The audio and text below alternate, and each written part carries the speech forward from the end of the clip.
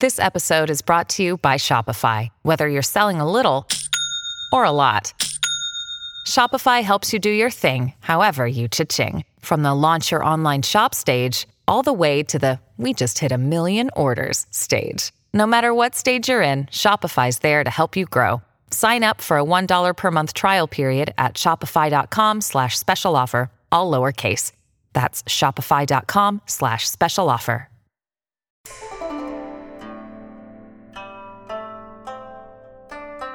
Welcome to the New Books in East Asia podcast series. My name is Nathan Hobson, and today I'm going to be talking with Laura Neitzel about her book, The Life We Longed For, Danchi Housing and the Middle Class Dream in Post-War Japan. It's out 2016 from Merwin Asia. Laura Neitzel's The Life We Longed For, Danchi Housing and the Middle Class Dream in Post-War Japan is a chronicle of the large government-sponsored housing projects called Danchi that were built during Japan's high-growth years, roughly 1955 until the first oil shock in the early 1970s. Though only a minority of Japanese lived in the Danchi, they took on an outsized place in the public imagination of and aspirations for the ideal new bright life of post-war Japan. The Danchi, which, as Laura will explain, were built by the Japan Housing Corporation, the JHC, to accommodate the rush of families relocating to the cities during this transformational period, were the symbol of a new democratic middle-class life freed from the quote-unquote feudal past, a great social and architectural experiment and the source of enormous social cathexis. Drawing on a wide range of sources from government white papers to popular women's magazines and paying close attention to the Danchi as an everyday revolution of the everyday, to both the positive and negative views in society of the Danchi and to their relationship to contemporaneous social imaginaries of the democratic capitalist affluence around the world, Neitzel paints a really clear and concise portrait of the Danchi as aspiration, but also paradoxically as a kind of nostalgia, a longed-for life that never really was. The book provides a clear and sensitive look at Danchi as modern design and design for modernity, as a fantasy of middle-class life and a middle-class fantasy, warts and all. Hello, my name is Nathan Hobson, and welcome to the New Books in East Asia podcast series. Today we have with us Laura Neitzel, and we're going to be discussing her book, The Life We Longed For, Danchi Housing and the Middle Class Dream in Post-War Japan. Laura, thank you so much for joining us. Thank you, Nathan. I'm thrilled to be here. Great. We're going to just start off with a quick question about how you got to this project, because I personally I have this feeling like Danchi are one of those things that are so obvious that they're almost kind of transparent, and people, it's such an obviously important subject, but it's so easily overlooked. So I'm really fascinated to hear how you got interested in this project and like how you got through it. Also, a little bit about who you are, where you're from, where you went to school. Sure. So I can start with the second part. I'm currently the academic director at the Committee on Global Thought and a lecturer in history at Columbia University. And I also did my PhD studies at Columbia. I came to this project as my dissertation project out of an interest in the early post-war period, and really a kind of large question about how Japan began to create new meanings after defeat, brought meaning to everyday life. And so I became really interested in less the occupation period than the period just after that, and on the cusp of high-speed growth. And the ways especially within popular culture, people were beginning to articulate new visions for a future, and how even concepts of the past were either woven within that or kind of left behind. And I took into my research a very broad concept that there was a kind of Americanization of everyday life that was going on, and that through new consumption and new family relations, that people were finding different kinds of meaning in life. And everywhere I turned, because it's a very kind of vague thing to begin researching, I began to find Danchi. And I actually started my research with an investigation of the Danchi that began to be built by the Japan Housing Corporation in 1955, and very quickly kind of captured the imagination of people in Japan. You could see them in magazines, women's magazines, and in all sorts of places, people looking at the danchi, talking about the danchi as a kind of very modern, cutting-edge modern lifestyle. So because I had started with such a broad and vague concept of what I wanted to do, the danchi were something quite literally concrete. So I began my investigations there, and I realized that through this kind of very concrete, real site, I was able to investigate all sorts of questions about both how people were re-envisioning middle-class life, but also how they were kind of seeing this new post-war life in relationship to wartime and the early post-war. So as I began the research, I realized that, wow, this could actually be the project. And so I ended up looking at the danchi from lots of different perspectives, from the perspective of housing history, from the perspective of city planning, from the perspective of popular culture. Even my favorite part of the project was looking at novels and films and short stories that were written about the danchi or situated in the danchi to really think about the many meanings of the danchi in post-war Japan.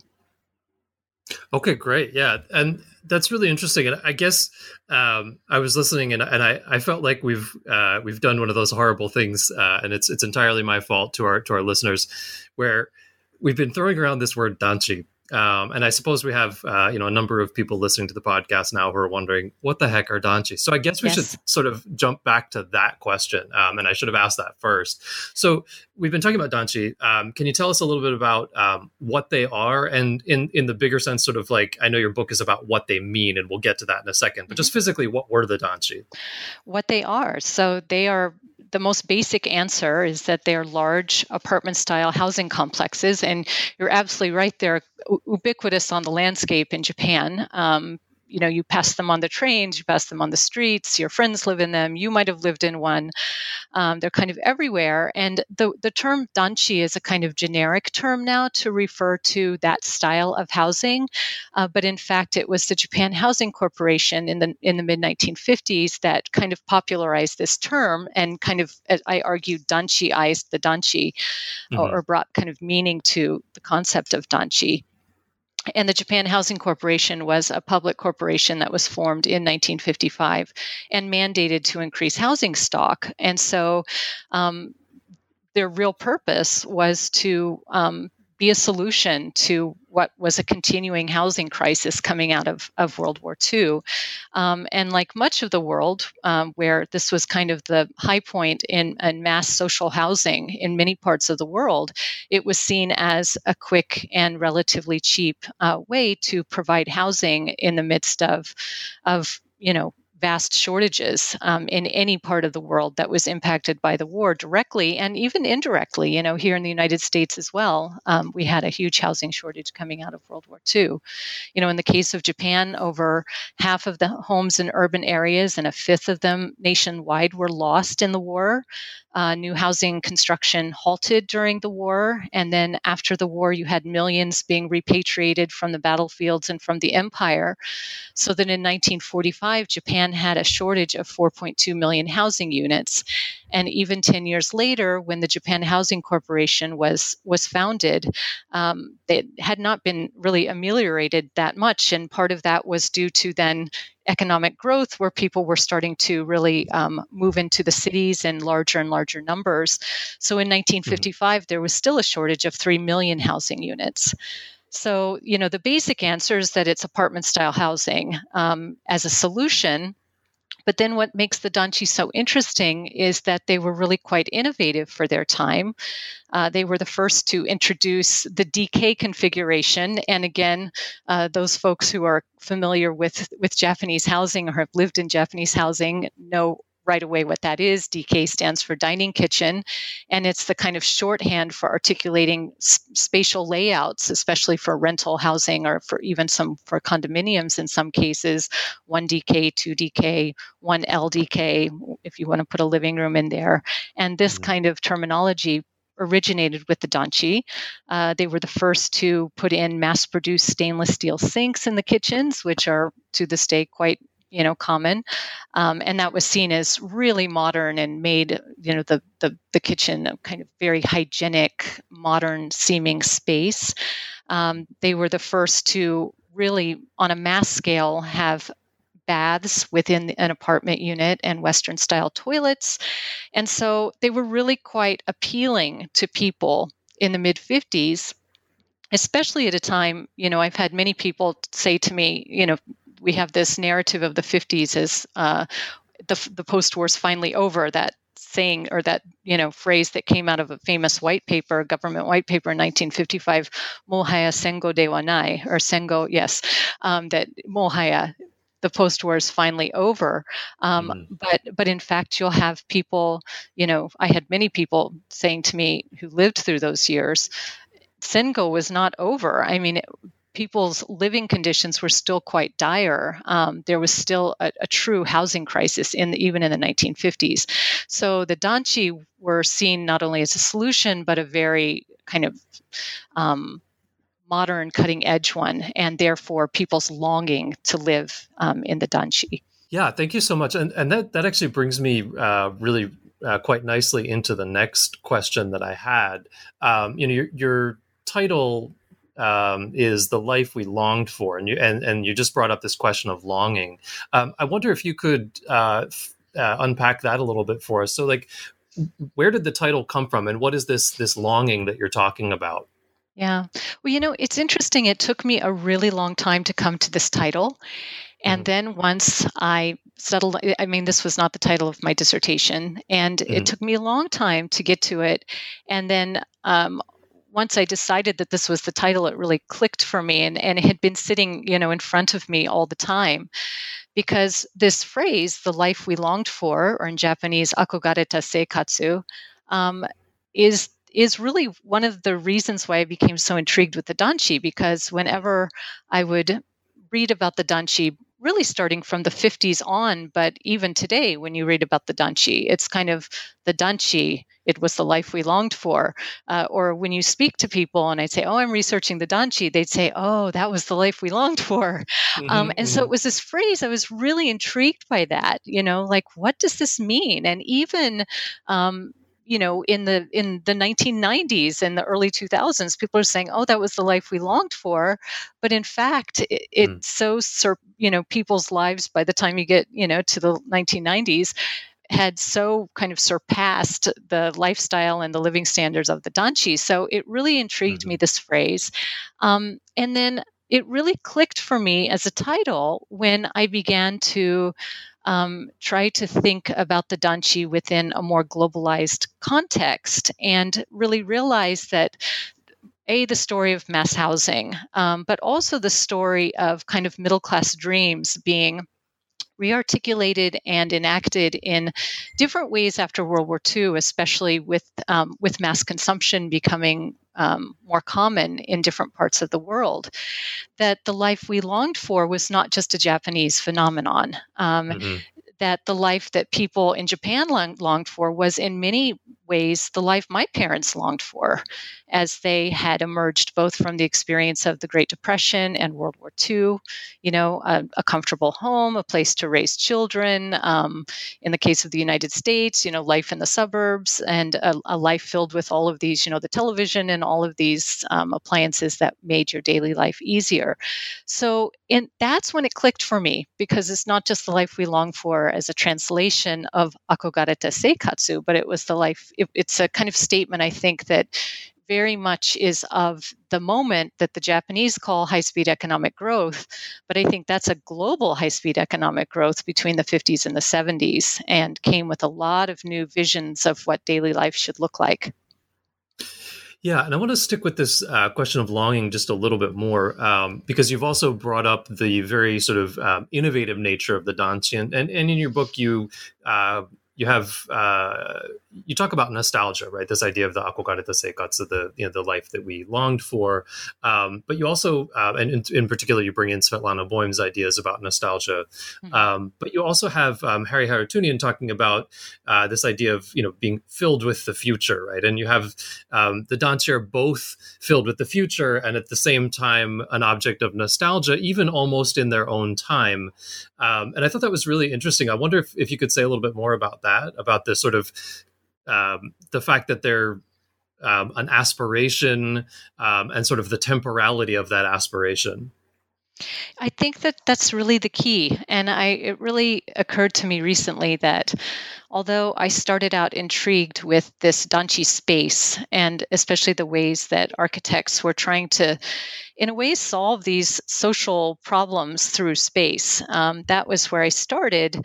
That where I ended up, and of course that never goes away and you can't separate that from temporality, but where I ended up was with being very, very interested in time and temporality and just the idea of a future and a feeling of futurity, if you want to call it that. The Harootunian's idea of being filled with the future, so that and that's, I think, what I was trying to capture about Japan at this moment of high-speed economic growth. It was a feeling that there is a future, and that it's certainly better than the past, the wartime past, and right. and the time of recovery. And so it was a kind of hopefulness about what was possible, and it became a kind of well-defined idea of what a middle-class life should look like. And there's so much wonderful work on this. But that you wanted to go to a good university, you wanted to provide good education for your children so they could go to a good university, so that they could get the good job, the whole salaryman life, which really, and I kind of lived through the tail end of that middle class dream, I think, living in Japan in the 1980s and things. It kind of felt like what Japan was to the world as well, but that it was very much of a very particular moment. And I think that this is very much in keeping with even a lot of the conversations we're having here in the United States right now about, the middle class dream. Is my life going to be better than my parents' life? That's always been the kind of middle class dream here in the United States, one of the ways that we define it. And that's seeming less likely for many people these days. So that, the danchi were of this time, and they kind of capture that, that feeling. So that the nostalgia that we have going on about the danchi in Japan today, which I tried to write a little bit about in the last chapter of the book, is not nostalgia for the brand new washing machine or whatever, but the nostalgia is for that feeling of development and of a future, of a tomorrow that's better than today. Yeah, I think that was one of the things that really struck me about the book was this connection between the future, what did you call that? The futurity, was it, of the sort of idea of the high growth era, and the sort of danchi as a particularly, a product particularly of that era. One thing that you just brought up in your answer there was this idea of the sort of ideal salaryman, white collar father, professional housewife mother, 2 kids who are both, doing well in school. That sort of that vision of a particular kind of consumeristic, bright life that was part of the vision of the high growth era. But one thing that sort of struck me in the book is you were talking about the gendering of the danchi, and in particular about the sort of spaces that were carved out for individual family members, right? So that in a way, like the sarariman, we talk about the sarariman family, and yet the danchi is almost a place where there's no place for the sarariman himself. And this was sort of really interesting to me. So I wonder if you could talk about the sort of the gendered aspect of the danchi, and like how the family unit was conceived of and worked within those structures. Well, for me, that the discussion really needs to start with what I have in my first chapter, which was the early post-war, and a lot of the ideas that architects were exchanging about living space. And I kind of call this the kind of pre-intellectual history of the Danchi, because obviously that space gets designed later. But and when you had asked me before why I became interested in this project, this was another reason. I'm not an architectural historian, so I didn't have a background in architecture, but I was very intrigued as I started to look at different discourses about living space, that early post-war architects, many of them were debating the very same things that other intellectuals were debating broadly, about women's rights, about the need to change the family or democratize the family, the need to kind of rid Japan of, quote, feudal elements, these kind of shards of the past still lodged in the present. And it was so intriguing to me to then see architects having these very same debates, but then saying, but we can fix this with space. And so, one example, of course, is that, elevating the women within the home, and also really kind of challenging the concept of the family system and the kind of patriarchal family system. And so architects and other critics were quite critical of wide open Japanese spaces with, multi-generation families, where then the family patriarch would have this kind of visual, surveillance capability of visual surveillance of the family. Right. And so that what we needed were people in order to foster individuality, as everyone needs their own room. And then you also need to have shared living spaces where you can kind of practice democracy at the level of the family. And you also needed to kind of elevate the position of the woman by making spaces that were, always traditionally associated with the woman, particularly the kitchen, to make it a clean, bright space and a place where the family gathers, not just a place where the woman cooks and then serves the family in a different room, but where the family gathers. And so these were a lot of the ideas that were actually behind the design of the Danchi. And the idea was that these were going to be really kind of revolutionary ideas. And so then to me, it's really quite interesting how later, once this takes built form, that then there's this kind of real critique that now the women are the queen of the Danchi. And remember, a lot of this is at the level of discourse and social critique, right? And I'm sure that a lot of men surely enjoyed their Danchi space as much as the women did. But this kind of stereotype of all of the men heading off to work in their identical suits, and all the women with their little house dresses waving them off, and then the men, coming home late at night after going out with the other salarymen and going to the wrong apartment because they all are identical, all of these. And actually, that's the kind of trope that you see around the world, of that kind of cookie cutter, mass-produced middle-class life in suburbia.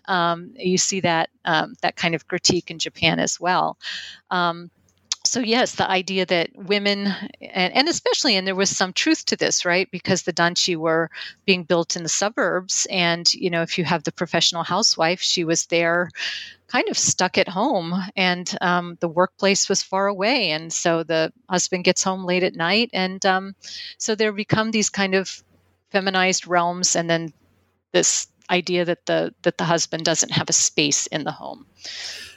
Yeah, and I'm glad you brought up chapter 1, right, which is called The Revolution of Everyday Life. And I thought that was a really great way to, start off with this idea of sort of redesigning life, in a very, as you said, quite literally concrete sense. And also, this idea that we can, fix what's wrong with the old feudal Japan.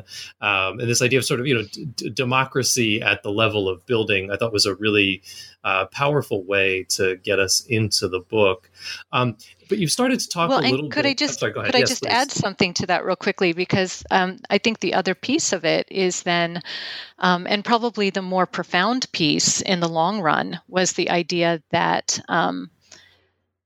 that coming out of the war, that people's daily lives had been devastated, and here was an opportunity for people to really rebuild their everyday lives and their private lives, and with this, and really a critique of an idea that the state had intruded on the realm of everyday life throughout the war and before, actually from Meiji on.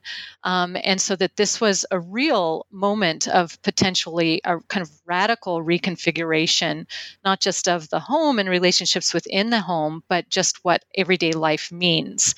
And so a true revolution in everyday life, not a revolution in everyday life that in the way that we're going to see the same phrase used in the 1960s to refer to, the washing machine and the rice cooker and all of those appliances, creating a revolution, a kind of consumptionist revolution in everyday life. The original kind of concept was as a potential for a radical transformation. Yeah, and thank you for clarifying that. And this actually brings me to another question I wanted to ask, which is that, we've talked about the Danchi being the product of a particular time, which is this era of high growth. And as many people know about Japan, that era of high growth is basically, depending on how you look at it, it's from roughly 1955 until the first oil shock in the early 70s.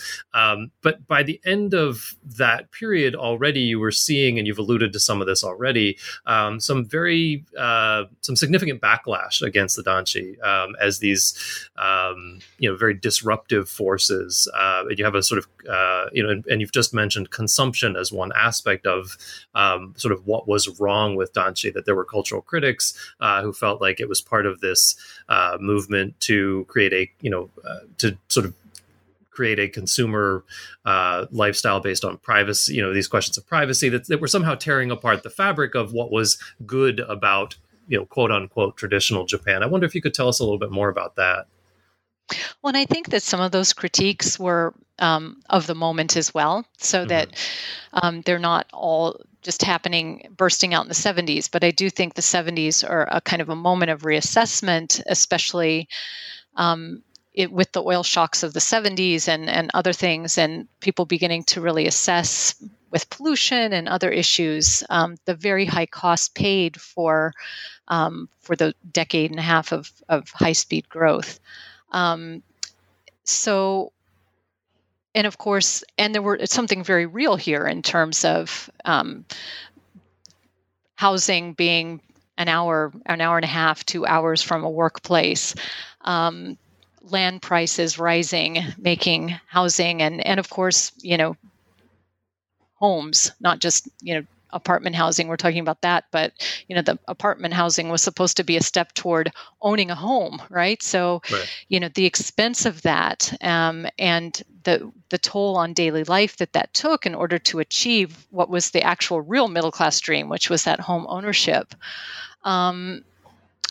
And also a feeling like that original concept of a revolution in everyday life had been betrayed by this other idea of revolution in everyday life that, we're just kind of filled with houses filled with appliances. But how does this change anything? And in fact, we might not be sacrificing our lives for the state anymore, but now in order to maintain this lifestyle, we're sacrificing our lives to a corporation.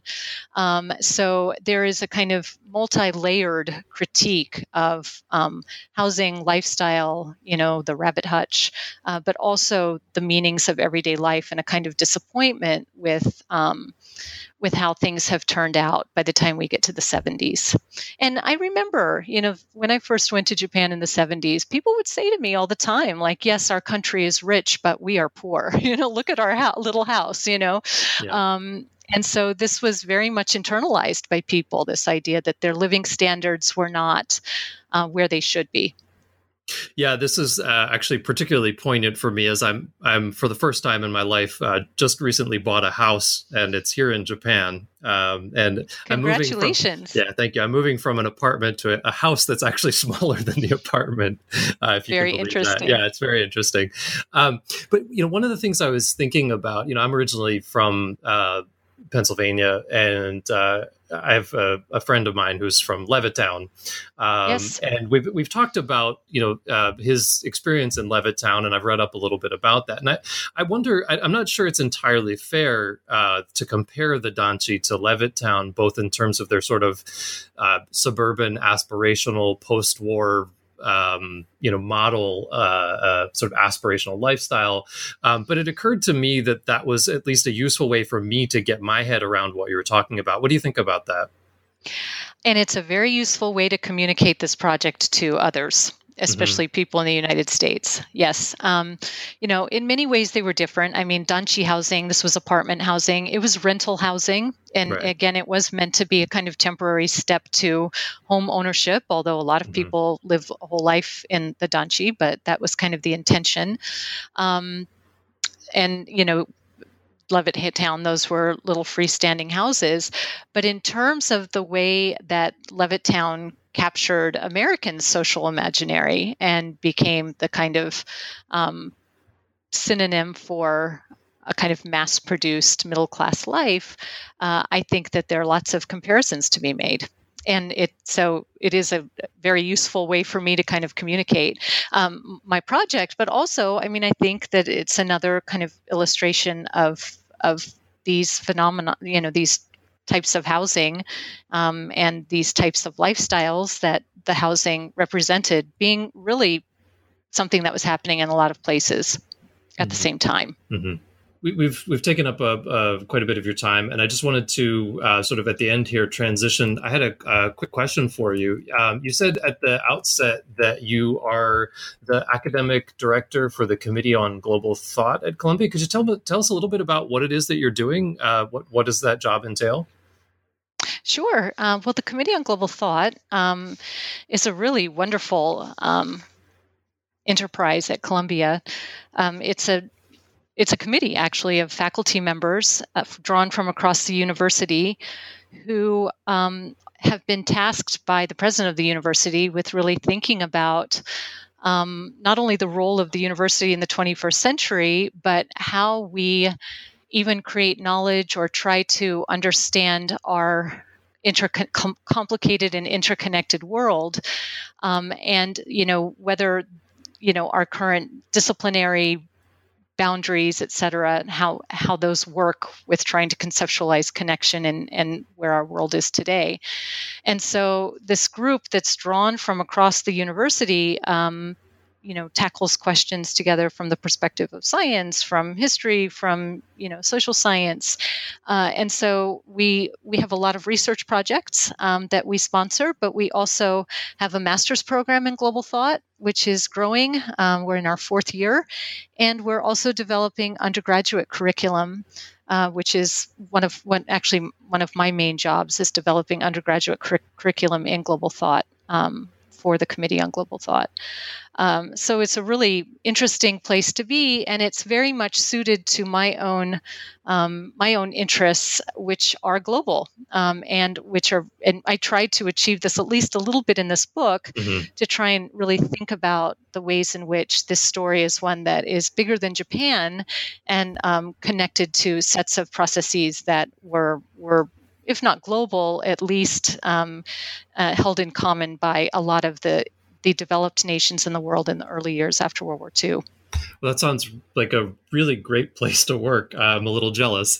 Well, thank you so much, Laura. I really appreciate it. Come visit us. Yeah, anytime. I would love to. Sure. Thank you so much for spending some time with us today and for talking about your book. I really appreciate it. Thanks so much. It was my pleasure. Thank you.